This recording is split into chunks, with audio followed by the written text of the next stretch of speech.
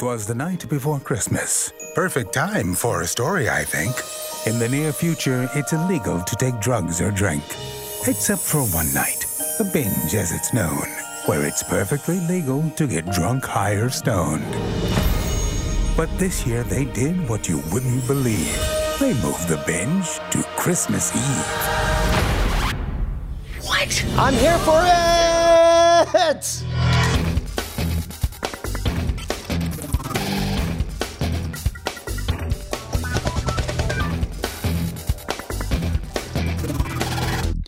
Welcome to Court Killers, the show about watching the stuff you love when you want, where you want, however you want. I'm Tom Merritt. Hey, I'm Brian Brushwood, but more importantly, Bryce, Yes. I'm beginning to suspect that wasn't snow, but instead Christmas cheer I saw being thrown over a crowd.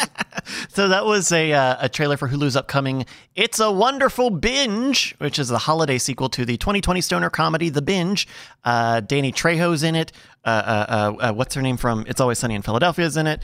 And a lot of the original cast from the previous movie are in. It looks... none of us watched the Binge film when it came out. No. Yeah, I didn't either. But interesting sequel, and it's a funny idea to say like, oh, we're doing like The Purge, but instead of murder, it's drugs, and also we're moving it to Christmas Eve, just so we can have a holiday movie. That's coming. Unlike The Purge, where I would imagine that a Christmas-themed Purge, they probably already have done one and have forgotten about it already, wouldn't do terribly well. I would imagine that a Binge movie only gets better with Christmas cheer. Possibly. Well, we'll find out on December 9th when that comes out on Hulu. I'm told, this is just coming in from Wabbit Magic. Big Voice Jay is the first 30 seconds of that movie trailer. That's right. That narrator was our own Diamond Club's own Big Voice Jay. That's very awesome. We're super excited for him. That's awesome huge. Narration. Yeah. So check that out. Do check it out. All right. Let's bring in our guest for today's Cord Killers, the one, the only, she's the greatest. It's been too long since you were on the show, Nicole Lee. Woo! Hi. Happy almost Thanksgiving. That's right. I don't want it to be your thing that you have been, it's been too long since you've been on, because the only way to like keep that reputation is to go extended periods without being on the show. Periods of time. Or never leave, right? That's the only way to fix it. Or never leave, yeah. Yeah. Mm-hmm. I'll just be here the whole time. It's just kind of amazing if you just showed up mid-show regularly. Hey, I'm also here.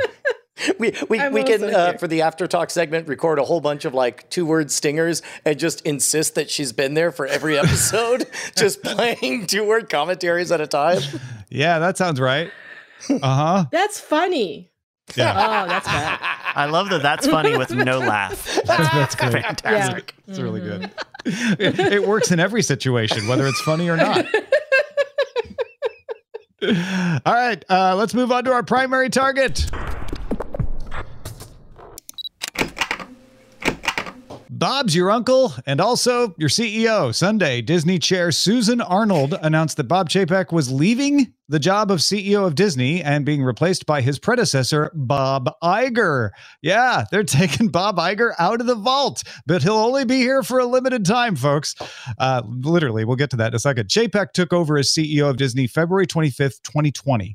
So good timing, Bob Chapek, right before the pandemic started, or lockdowns. Pandemic was already underway, I guess. 71-year-old Bob Iger stayed around. He didn't leave Disney originally, and some people are whispering that maybe that was part of the problem. He was an advisor and executive chairman, and he didn't literally retire from Disney until December 31st, 2021. So it's been less than a year since he retired. In June, it looked like Chapek's job was safe because they extended his contract. They renewed it, gave him 2 more years. He was good until 2025. Otherwise, his contract would have been up in 2023. It seemed pretty normal. Seemed like things were going well. But a few weeks ago, Disney announced that Disney Plus had lost $1.5 billion. It wasn't a great quarterly earnings report, but it also didn't stand out as a particularly bad one, given all the bad tech and media earnings reports that were out there. However, investors seem to have lost some confidence. Possibly other things are going on behind the scenes, and Iger agreed to resume the role of Disney CEO for 2 years while he looks for a successor. So this is we needed to get Chapek out of there immediately. I'm going to take over as a steady hand while we look for the next Bob to take this position. Now, here's the other interesting thing. I found out about this news from a friend of mine who's a huge fan of Disneyland, Fat Emo Kid, aka Eric on Twitter, who seemed very enthusiastic about this. He seemed to be glad that Iger was coming back. And then a few minutes later, I was at a Blackpink concert, sitting there eating some food before the concert started, and I heard people next to me discover the news and start enthusiastically like talking to each other like, oh, this is great. The parks are going to be so sick now. So it seems like a popular choice. So it feels to me, and Nicole, I would love to get your take on this.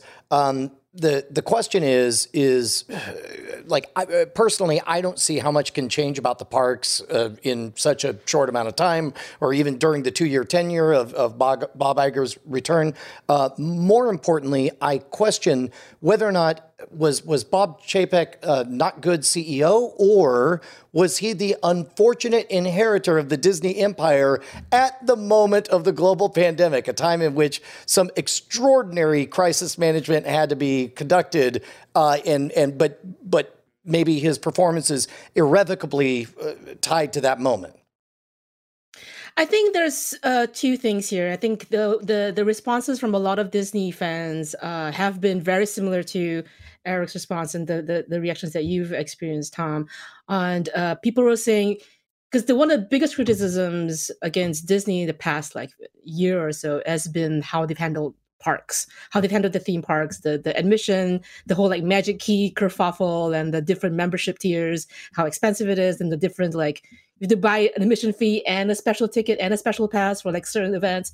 Anyway, so there's that part of it. But then also I feel like I don't know how much of that is Chapek's like decision, how much of that is just operational, just as part of the fallout from being in lockdown for the past 3 years and the parks trying to get their money back.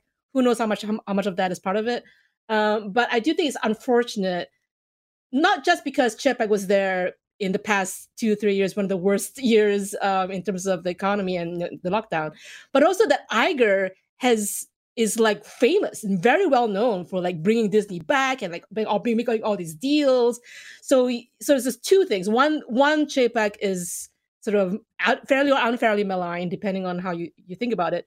But also that Iger was so like storied as this like wonderful CEO during this like boom time for Disney.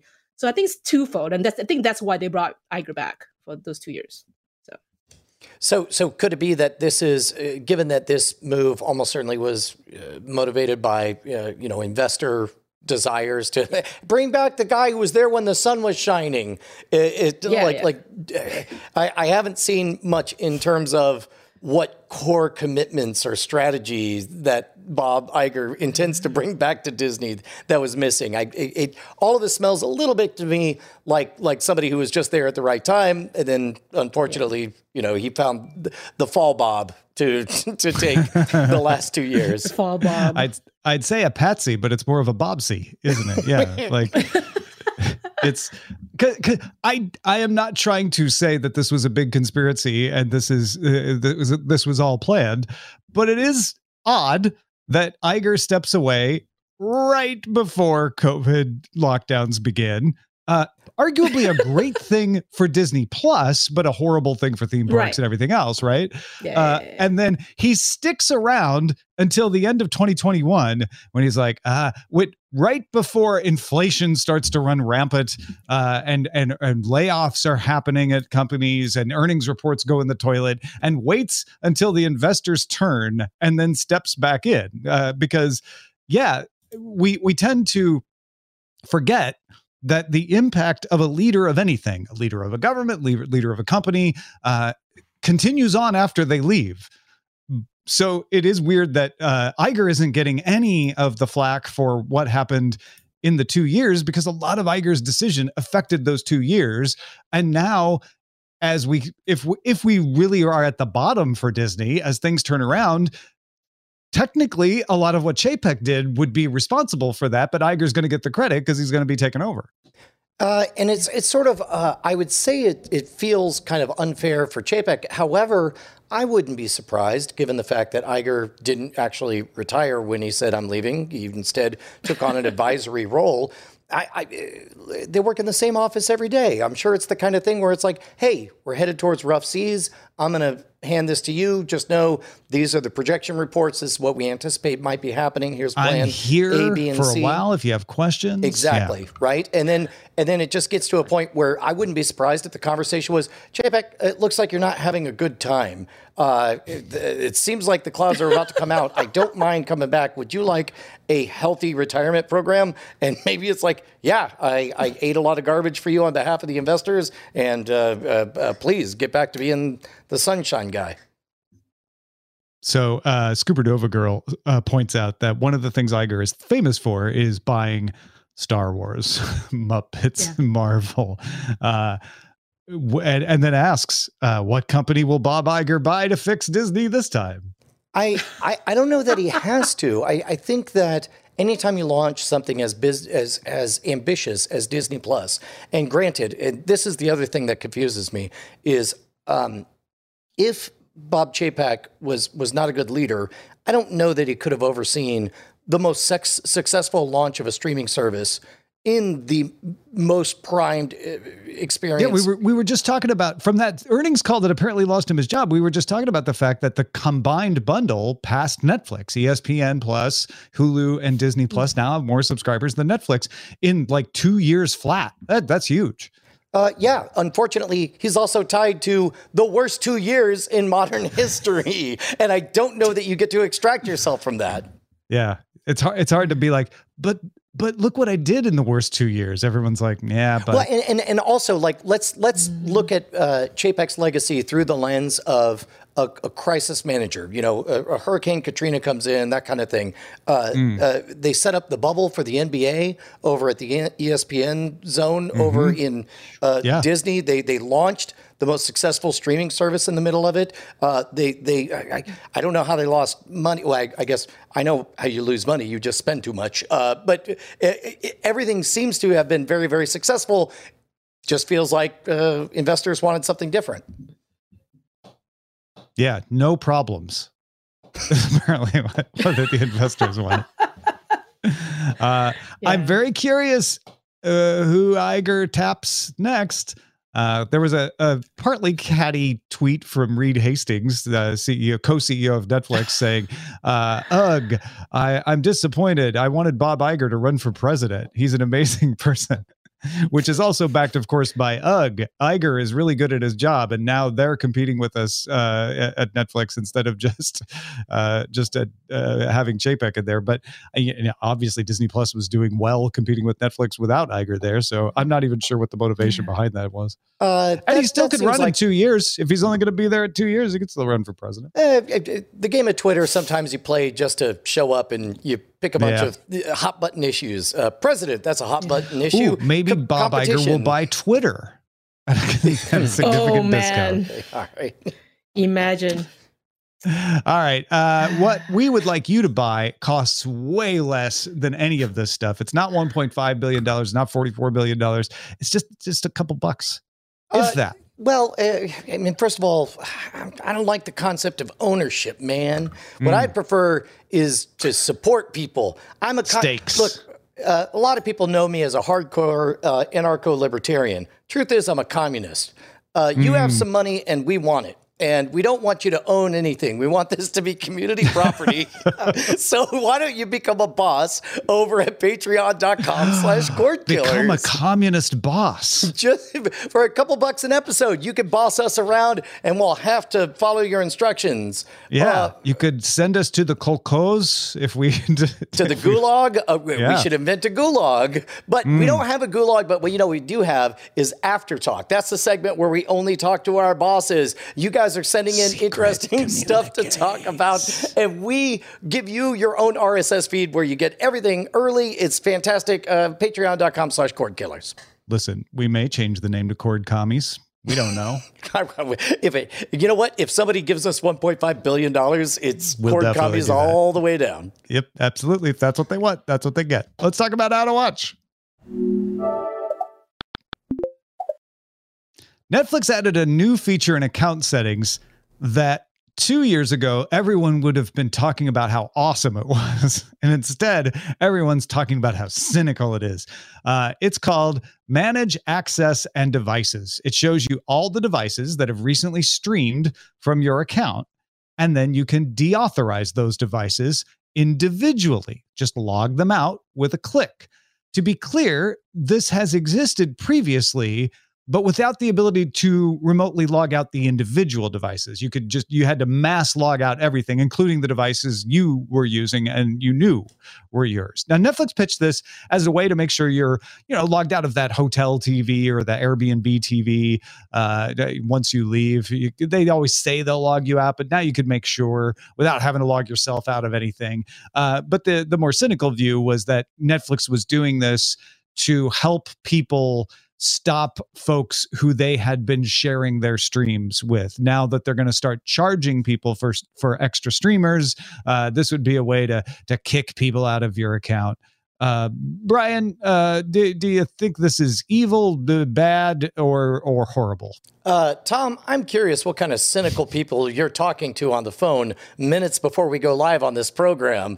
But as one of those people, I can verify that there's a middle ground. Like in theory, and I've shared passwords on Netflix or whatever. And then when it came time to, you notice that it's like your whole queue's getting messed up and what have you, then you only have one move. You got to change your password. Then suddenly it's like, oh, did you change your password? And then you have a discussion about changing your password. The killer feature, the ability to passive aggressively keep logging them out until suddenly they call you and they're all like, for some reason I keep getting booted. You're like, cool. I'm not tech support. Log them out, log them out, log them out. And then soon they just get their own Netflix accounts. It's perfect. Insidious. You don't have to change your password. You get to keep on saying, I haven't changed the password. Everything's cool. Log them out, log them out, log them out. And then you're good. This is brilliant. Nicole, should Brian learn how to confront people, or is this an amazing feature? Yes, but that's neither here nor there. I guess I am unconvinced of the sinister nature of this setting, because, you should talk to the people that you share your passwords with. And, plus, I think, correct me if I'm wrong, but I think if you do get someone else logging into a new device, for example, you'll get a notification saying oh, your account is being shared on a new device, whatever. So you know. But your only recourse in the past would be to log everyone out and maybe change your password. Now you could just hit that one. Yeah. Well, I do take Netflix at their word that the real value of this is to give you the peace of mind of knowing that your account is logged out from all the places. If anything, this allows you to, I would never even consider logging in on a hotel Netflix account. Unless my kid was annoyed and wanted me to do it, then I would do it. But I would resent it. But now I have the peace of mind of knowing I can delete them. Right. Also the peace of mind, I'm actually going to increase the password sharing that I do, knowing that I could just log them out, log them out, log them out. Also, you should probably change your passwords every so often anyway. Never. Regardless. It's always hooray. I disagree with that. I disagree with changing the password unless two-factor authentication is not available. But NIST, the National Institute of Standards, updated their recommendations saying making people change their passwords just leads them to choose easier to remember passwords. Oh, well. So it's better to just have two-factor authentication and not worry about changing the passwords. Although my favorite is the new trend that I'm seeing more and more of just show me a QR code, tell me to take a physical object, and love that. That's the best. Mm-hmm. That's the best. Yeah. And if FIDO comes along and makes that sort of thing just de rigueur, we won't even have to deal with passwords, but we're probably a couple of years out. But don't scan every QR code, everybody. Don't scan QR codes. Don't do that. Just in case. Don't just do all of them. It probably is worth the TV ones. A brief half A QR minute. code is a link. Don't click on every link. Don't scan every QR code. It probably is worth about 30 seconds to remind ourselves that a good password is comprised of three different things. It's a thing you know, a thing you have, and a thing you are. So you a have good authentication scheme. Sorry. Right. A good way to get into places that only belong to you, right? Yeah. And so in that regard, the faster we get to all of those being easy, increasingly I'm seeing questions that I'm like, well, that's obscure. I really would be the only one who would know what I was doing on prom night or whatever, that kind of thing. Yeah. Sure. I'm glad we're talking about this feature that way, because this feature should be for that.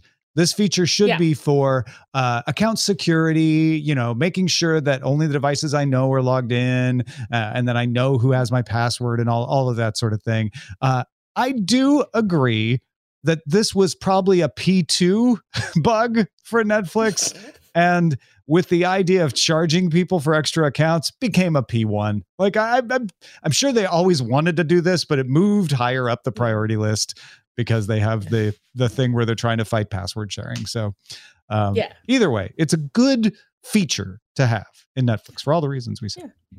Yeah. Let's talk about what to watch in Under Surveillance now. It's all about location. Under surveillance. You may or may not be excited about this next item here, but if you're not, try to just look at it as a milestone, even if you don't care about the show that much. Neighbours is a show in Australia that doesn't really have a direct equivalent in the United States. It was a daily drama on broadcast television in Australia, airing in the early evening. So kind of part daytime soap opera, at least in plot and character, but part primetime drama in the audience it was after and the time of day it ran. It ran for 36 years. Big stars got started there. Kylie Minogue started there. Guy Pearce, Jason Donovan, Margot Robbie. And you may have heard, I think we mentioned it on Cord Killers briefly, it was canceled this year after UK's Channel 5 pulled its co-funding. Channel 5 had been co-funding it because it was popular in the UK for many years as well, in syndication. So that stopped being the case, and the series finale happened on July 29th. Kylie Minogue, Jason Donovan, Guy Pearce, Margot, they all came back for a big goodbye to the 36-year-long run of Neighbours. And now it's coming back. Amazon stepped in and bought worldwide rights to make new episodes and air them in the UK and the US on Freevee, its free ad-supported streaming service. So it's filling in the funding gap that went away when Channel 5 pulled the money. Freevee will also get the back episodes, and if you're not in the UK and the US, you'll be able to watch it in Australia, New Zealand, and Canada on Amazon Prime Video. In Australia, Network 10, which has run it for the 36 years, will keep first-run rights, so they may be broadcast there as well. This, in one way of looking at it, is not new, but it's new that we're seeing, Amazon Prime be the one to rush in to do this. Although they bought and owned The Expanse, right? And then, but in this case, they're continuing to have it distribute where it was. I was trying to access the earliest time we've talked about this phenomenon, and I think it was maybe 12 years ago when we were talking about Friday Night Lights and NBC getting money from DirecTV at the time. Oh, right. I think Netflix later did the same thing, also started trying to keep it up because people were buying it. But this is one of those milestone moments where the over-the-top streamers are showing up doing the same dance that we've seen cable do, which is another sign of full maturity. Yeah, and it more recently compares to the soaps surviving on Hulu, but those are soaps made by Disney, by ABC, which, Disney owns ABC, Disney owns Hulu. This is somebody entirely different. This isn't, 10 Australia Network 10 streaming service figuring it out and their parent company. This is Amazon coming in and saying, well, you'll still get to air it, but we'll fund it. Which means it probably, as long as people keep watching it, will continue for quite a long time, I would guess. Well, and the fact that it's going on Freevee, the ad-supported service, the reason they're called soap operas in the United States is because, it was dead dormant bandwidth that was cheap to produce, and they could use it to sell a bunch of soaps to housewives. So it's sort of apropos that a daily low-budget drama, I assume low budget, but if you're making it daily, but would end up as an ad-supported thing. Nicole, do you like Neighbours, Coronation Street, or EastEnders better? Oh, which one to choose? Which to choose? But I think all three of them have the similar kind of like long-standing, they've been around forever, generations. Your grandmothers watched it, your great mothers watched it, et cetera, et cetera. So I think it's great to see this kind of thing. And you're absolutely right. As long as there's an audience for a show, and there's a big enough audience for a show, there is a very high likelihood that if there is a wherewithal, if the creators are still willing to make it, it'll get picked up somewhere, somehow.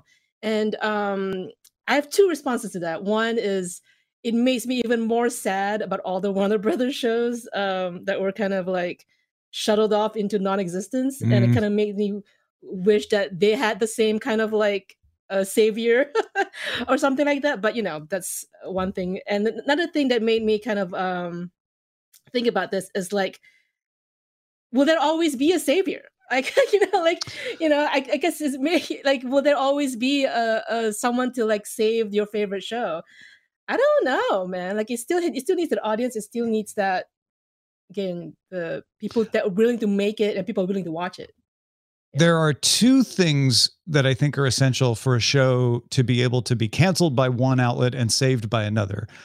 One is the freedom of business model. When everybody had the same business model on cable, it was less likely that someone else would look at the show you canceled and say, oh, but I can make a go of it, because so many things were similar. You were all on cable. You were all reaching generally the same audience. So having all these diverse ways like Freevee versus Prime Video in multiple nations at scale gives you more opportunities for someone to play the savior.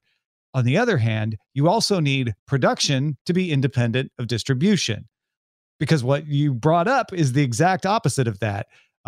Warner Brothers Discovery killed some shows, and nobody can save them because Warner owns that IP. So it's not that somebody couldn't make them, but they'd have to go over the hurdle of telling Warner Brothers why they should let them license that IP to make the thing that Warner didn't want to make, and that's unlikely to happen. So the more often you see the owner of the IP, in this case Network 10, separated from the distributor, which is Amazon Prime, the more likely you're going to be able to see something get saved that way. Yeah. All right. I just realized this could be 20 more minutes, and I'm here for it. Over to me with sports, then. Apple announced details for its Major League Soccer season pass. Remember, we talked about Major League Soccer is entirely on Apple in 2023. You can start signing up for subscriptions on February 1st. So you've got a few months to get ready. The season begins on February 25th. And a subscription is going to cost you $15 a month or $99 if you want to pay for the whole season. Apple TV Plus subscribers get a discount. So you don't have to pay for Apple TV Plus to get the MLS package. But if you do pay for Apple TV Plus, it will only cost you $12.99 a month or $79 for the season. The games will stream on anything that runs an Apple TV app. So Roku's, Android, NVIDIA Shield, pretty much anything you can think of. Smart TVs all have it now. And you can watch it on the web. There are no blackouts. You can watch your local team. You can watch the out-of-market teams. It's all contained under the same fee.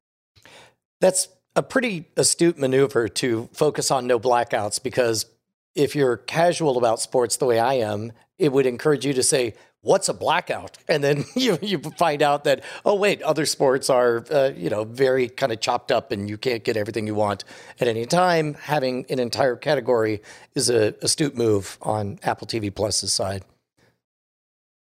You watch any soccer there, Nicole? I know you watch baseball and stuff. Yeah, soccer. Like the only soccer I'm watching right now is the World Cup, really. Obviously. No, but I kind of like this. It makes me wonder. It makes me wonder if, because from what I understand, MLS fans are pretty passionate about what the sport, and it makes me think like they might get Apple TV might get a decent amount of pickup from MLS fans. Yeah. Yeah, when I was at the Bank of California Stadium yesterday, I was thinking about the world champion LAFC and how I should go see them. But I wouldn't have to. I could just drink a beer in my own house and watch MLS on Apple TV. Doctor Who announced that Millie Gibson has been cast as Ruby Sunday. That is the name of the Doctor's companion in the forthcoming season of Doctor Who, starring Ncuti Gatwa as the Doctor.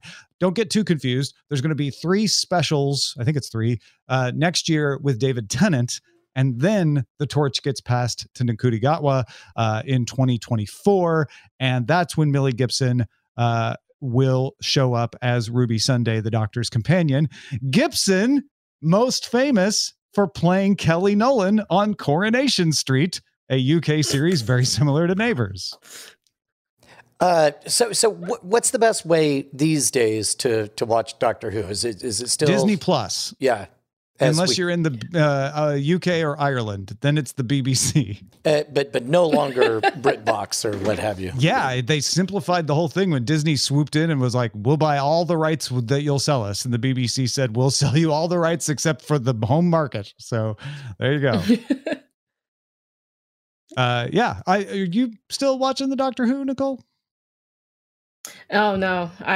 Okay. I know. It just became like one show out of many shows that I just stopped watching. But I keep up the news at least, but I haven't really watched it. Finally, Roku acquired 150 episodes of the Great British Baking Show and its spin-offs, and has launched a free channel in the Roku app. Roku, if you don't know, has a bunch of those free, linear channels. So you can get them on demand or you can get them in that channel. Roku is also producing a new season of the Great American Baking Show, coming next year, as well as a holiday episode, which will premiere December 2nd. So good on Roku. I'm glad they're doing very, very well. And I guess I'll hold off on more Roku thoughts until we talk about what we're watching. All right, let's get right to what we have our eyes on so we can get Brian's thoughts. Nicole, what have you been watching lately? Anything you want to tell folks about? I feel like this is nothing new. Like I am a big fan of Star Wars Andor. I feel like everyone on the internet seems to be a big fan of Star Wars Andor. I love it. I think it's the best show on TV right now, and probably the best Star Wars since in a long time. You know what? I'm a fan of just ending that sentence at "It's the best Star Wars." It's the best Star Wars. Certainly since Full Disney stop. picked it up. Were you as surprised as I was to hear that the numbers weren't stellar for the series? Well, I mean, I have 2 thoughts on that. One is that yes, it is a little surprising, but 2, like, I think there are people that say that it's not as high ratings because they were burned by Boba Fett or they were burned by XYZ unsatisfactory Star Wars franchise like Obi-Wan, perhaps. I don't know.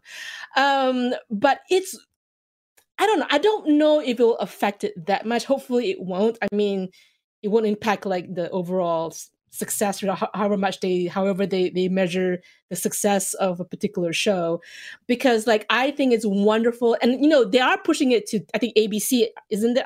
Aren't they showing the first over 2 Thanksgiving, episodes right? Over Thanksgiving on ABC. So I think that's maybe an effort to like drive traffic to the show, perhaps, and hopefully that will succeed. But I mean, it is so good, and it's just you should watch it. If you haven't been watching it, you should watch it. It's just so good. Surprisingly it's like good. Gritty and real, and yeah. I was not excited to watch it, and then I watched the first 3 episodes. I think because they released them all 3 at once, and I was like, "This is great. This is an amazing television show. Not even just a Star Wars show." It gets better. It gets better too, which is awesome. And then the other show, I'll just give a brief shout out. It's a movie called Confess Fletch. It's like a sequel. I want to call it a sequel, reboot. I don't want to call it about. Like Fletch, telling Fletch, very popular. Fletch to confess. Confess, Fletch. Confess, Fletch. So Fletch, made popular by Chevy Chase back in the day. But John Hamm is the new Fletch, if you want to look into that. It's a comedy. It was in theaters, but I don't think anybody watched it because I didn't really hear much about it. Comedy movies in general aren't really big in theaters nowadays, which is an interesting trend. But it's good. John Hamm is really funny. That's really like it's very funny. It's a good comedy, fast paced, good clip. There's a mystery around it. just, I don't know, very, very, very irreverent. John Slattery is also, so if John Hamm and John Slattery are both in Mad Men, I think they sort of reprise their Nice. friendship and partnership in this movie. So that's kind of cool. It's a good, you can watch it on Paramount Plus, I think, probably on Roku somewhere.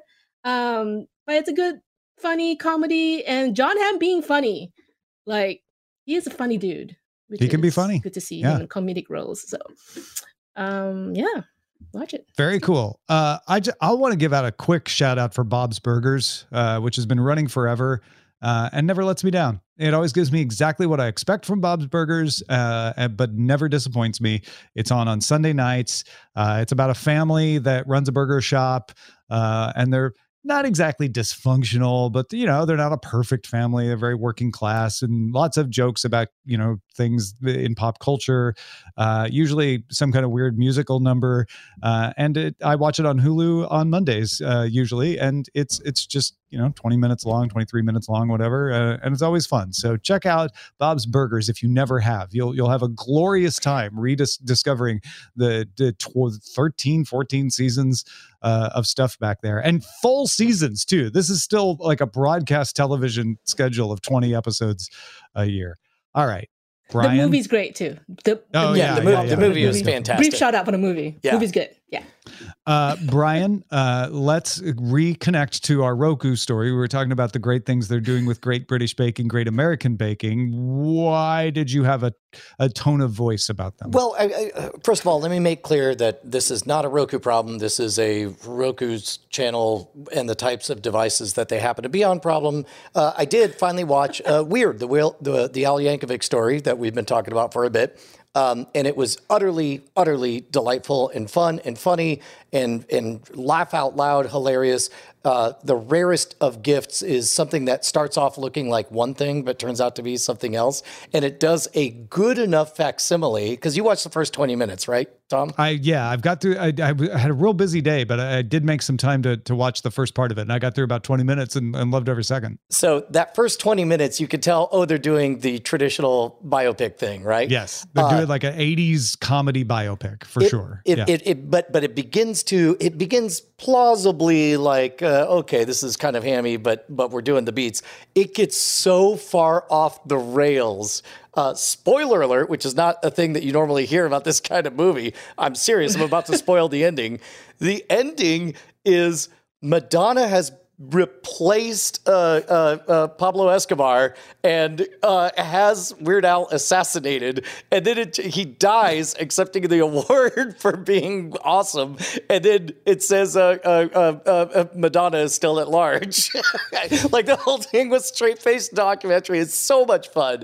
My daughter and I both loved it a billion times over. Please watch it. I don't think I took anything away by telling you the ending. But I will say that what did take something away was I was prepped to have to sit through ads. It was kind of neat, I guess, to see the interactive ads that Roku's running on its devices, on its channel. I did not love the inherent restrictions of the Roku environment. I didn't love using a remote. I didn't love hunting down a Wi-Fi spot, having the device tell me that this was definitely the best one. And then my daughter closed the door, and that altered the Wi-Fi ecosystem just enough that I had to, drop the connection and do it again. Roku, I think, is very, very well positioned, but I think they've got a bigger technological road to hoe than I previously thought.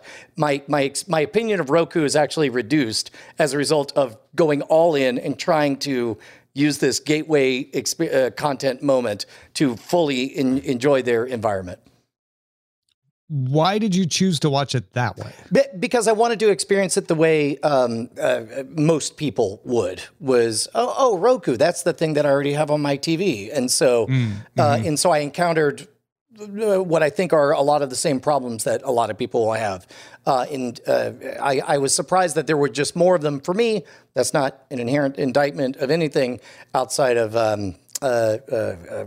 Roku. I still wish it was faster. I still wish I wasn't using a remote. Are you using that Roku a lot? Because it could, just as a devil's advocate, if you haven't used it in a while, maybe setup stuff changes, network stuff changes. Could some amount of that have been that, or? And certainly it was. First, I had to update the app on my television, which was not an experience I loved. And then I had to reestablish the Wi-Fi connection, and then it grabbed the wrong Wi-Fi, which I don't think it just wasn't very good. It wasn't a very good experience for me. It's a little bit like not having driven a car in a month during COVID lockdown and then walking out and finding your battery is dead, right? You know why, but it doesn't make you less frustrated. Right. Yeah. All right. Let's see what we have got on the lookout, Bryce. Hey, we've got a YouTube pic from Ulrika, who writes, I couldn't find time to watch Miami Vice, but I did enjoy the spoiler in time talk, so I've been watching Morgan Richter's Miami Vice Changed Everything series on YouTube. She summarizes the plot of an episode. She talks about the music and the guest stars, relevant clips from the episode. They're only about 5 minutes or so. It's absolutely perfect for anyone who is short on time, but long on the spoiler in time. Thanks, Ulrika. Morgan Richter's on YouTube. She's got a playlist of over 100 videos about Miami Vice, many of which are episodes it looks like she did up to season 5. You know what I bet Morgan does? Remembers character names. You can only get the forgotten character names experience here. That's right. Also, I'm sure she does a great job. Bryce, you know what Ulrika just did? What? Gave us the ability to still do spoiler in time without having to watch the actual episode. No, that's not how it works. Unless every episode includes at least one rant on a continuity error or some kind of production foible. We're gonna have to include something that proves we're not just cribbing from Morgan Richter. We actually watched the episode ourselves. So thank you, Ulrika, for the pick. Thank you, Morgan, for the video. She's on YouTube. We'll have a link in the show notes. Check out cordkillers.com for all of that. If you've got something we should be on the lookout for, please email it to us. Our email address is cordkillers@gmail.com. Thank you. How many doghouse systems does it take to keep Brian's light bulbs on? 4. 1. But here's the rub. It has to be in your house at home. That's why you have to go to doghousesystems.com/rogue. Spell it right, ROGUE. Treat yourself. Get a new computer system for the holidays. I just bought one for my 15-year-old's 15th birthday because I made the mistake of introducing her to high-end PC gaming. And so thank goodness you didn't buy it for her 16th birthday because she turned 15. Yes. It just sits there in a box, forgotten for a whole year. Look, they treat us right and they'll treat you right. Head on over to doghousesystems.com/rogue. Do you have anything else to tell the people? Oh, I don't know. It's only the biggest week of the entire year. You know how like all year long, I'm constantly trying to come up with new items to put at scamstuff.com. That's scam stuff gear for the modern rogue. Well, guess what? This is the week. Keep an eye out. Head on over to gimme.scamstuff.com and you can put in your email and you will immediately find out when all of the Black Friday pricing goes into effect. Spoiler alert, today's Monday as we're recording this. We're going to do things in batches this year. So that, I don't know about you, Tom, but for me, the biggest concern I have about ordering anything from Amazon is because Amazon has this new trick they're doing called lying, promising you that stuff will arrive on time for Christmas, and then it doesn't. So instead, I have this new trick I invented called having physical stuff that I can look at with my human eyes and promise that will be on the mail in the next couple of days. Wow. Yeah, we'll see how this works out. Scamstuff.com. If you actually love the people that you're buying holiday gifts for and want the stuff to get there, trust me and not Ted Amazon. I thought I knew all there was to know about the lying game. Let's move on to the front lines. Front lines! The Crown reached number 1 on Netflix's English language chart for the week of November 7th through the 13th with 107.39 million hours, reaching number 1 in 37 countries and the top 10 in 88 countries. Coming in second place was Manifest Season 4 with 74.78 million hours. I don't think anyone's shocked by this, but it's, it's sort of like putting it in the record like, yep, Crown has not lost a step. Everybody's still watching it. So here's one I've not noticed, but YouTube has created a new launch animation sound similar to what several apps do, like Netflix's da-dum. The new YouTube sound will play as you launch the app, starting with TV-based apps. Have they already implemented this? I haven't noticed it myself yet. It's on some apps. Like, I find out that Apple TV doesn't like doing boot sounds, except on HBO Max now it does. We have you can listen to it here. Oh, you did not just launch that. a YouTube app. That is just Bryce playing. Also, they've had boot sounds before. I'm good. This is a very small hill I'm going to die on, but they've had boot sounds before for YouTube. I've heard them. Yes, They've had. Yeah, but was it this good? I've heard them. Did it end with a flourish? It wasn't that good, I guess. I don't know. The flourish. Yeah. Ooh. Netflix is kind of slowly creeping into the video game space, and this is a significant move here. They keep releasing mobile games, but Netflix has made the game Immortality available for iOS as part of your Netflix subscription. Immortality launched in August. This is pretty new, but it launched for PC, Xbox, and PlayStation, where it is nominated for Best Game Direction and Best Narrative at the Game Awards. Now you can play it on iOS without paying anything beyond what you're already paying Netflix, if you're already paying Netflix. The game lets you edit footage from 3 movies featuring a fictional actress named Marissa Marcel, and then you review the clips in order to solve a mystery. I would love to hear somebody who's gotten hands-on and really experienced the game in this way. Cordkillers@gmail.com. Please reach out to us. Meanwhile, Quentin Tarantino was asked if he says he plans to shoot an 8-episode TV series in 2023. He gave no details on what it would be or where you'd be able to watch it, but he was asked, what comic book would you adapt if you were given a choice? And he said Marvel's Sergeant Fury and his Howling Commandos. So this was a very clever piece of writing on Variety's part. Variety reporting on the conversation.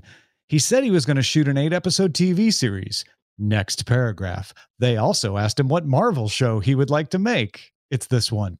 Shrug? Are they connected? I don't know. It's Quentin Tarantino. He'll probably never make an 8-episode TV series. Who the hell knows? But I do like the idea that Tarantino has said, done making movies. And I was like, but now I will make TV shows. It'd be kind of fun. It's not the first time he's done TV shows. He's directed a bunch of shows. Yeah, that would be a squirrely way to announce a thing or to scoop that particular topic. That feels like a trial balloon to me. I don't know. Yeah, I think you're probably right. A couple more notes here. The White Lotus has been renewed for a 3rd season with new characters and a new location. They have said they wouldn't mind if Jennifer Coolidge was the only character to keep showing up in every season, but they didn't confirm that, so we don't know. We also don't know what the location will be. And Peacock announced that the 2nd season of Bel-Air will premiere on February 23rd. So you're watching that coming back at the end of February. Nicole, are you watching White Lotus? No, I haven't been watching White Lotus. I've heard good things about it, though. Yeah, they're right. All right, let's move on to the dispatches from the front.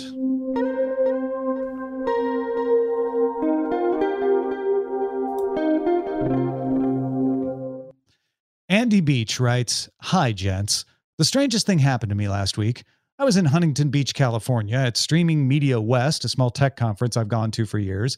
There I was, sitting out having drinks with old friends, and I could have sworn I heard Cord Killers whispered on the breeze. Still, I put it out of my mind, and the next morning, while I was walking back to the last day of the conference, 2 crows landed near me, and I'm fairly sure one looked me squarely in the eye and muttered, 'Cord Killers,' then flew off. Anyway, that night on my flight home, I was catching up on podcasts and I realized I was summoned to respond.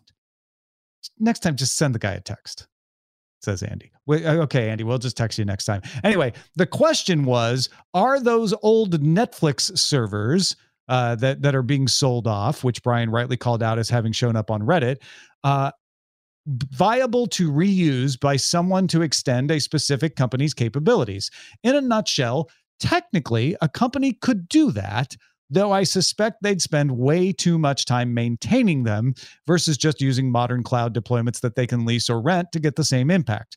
Where this old infrastructure does help is rural or network isolated areas, some parts of Africa, some parts of India, some parts of the rural United States, where telcos and CDNs haven't invested in infrastructure.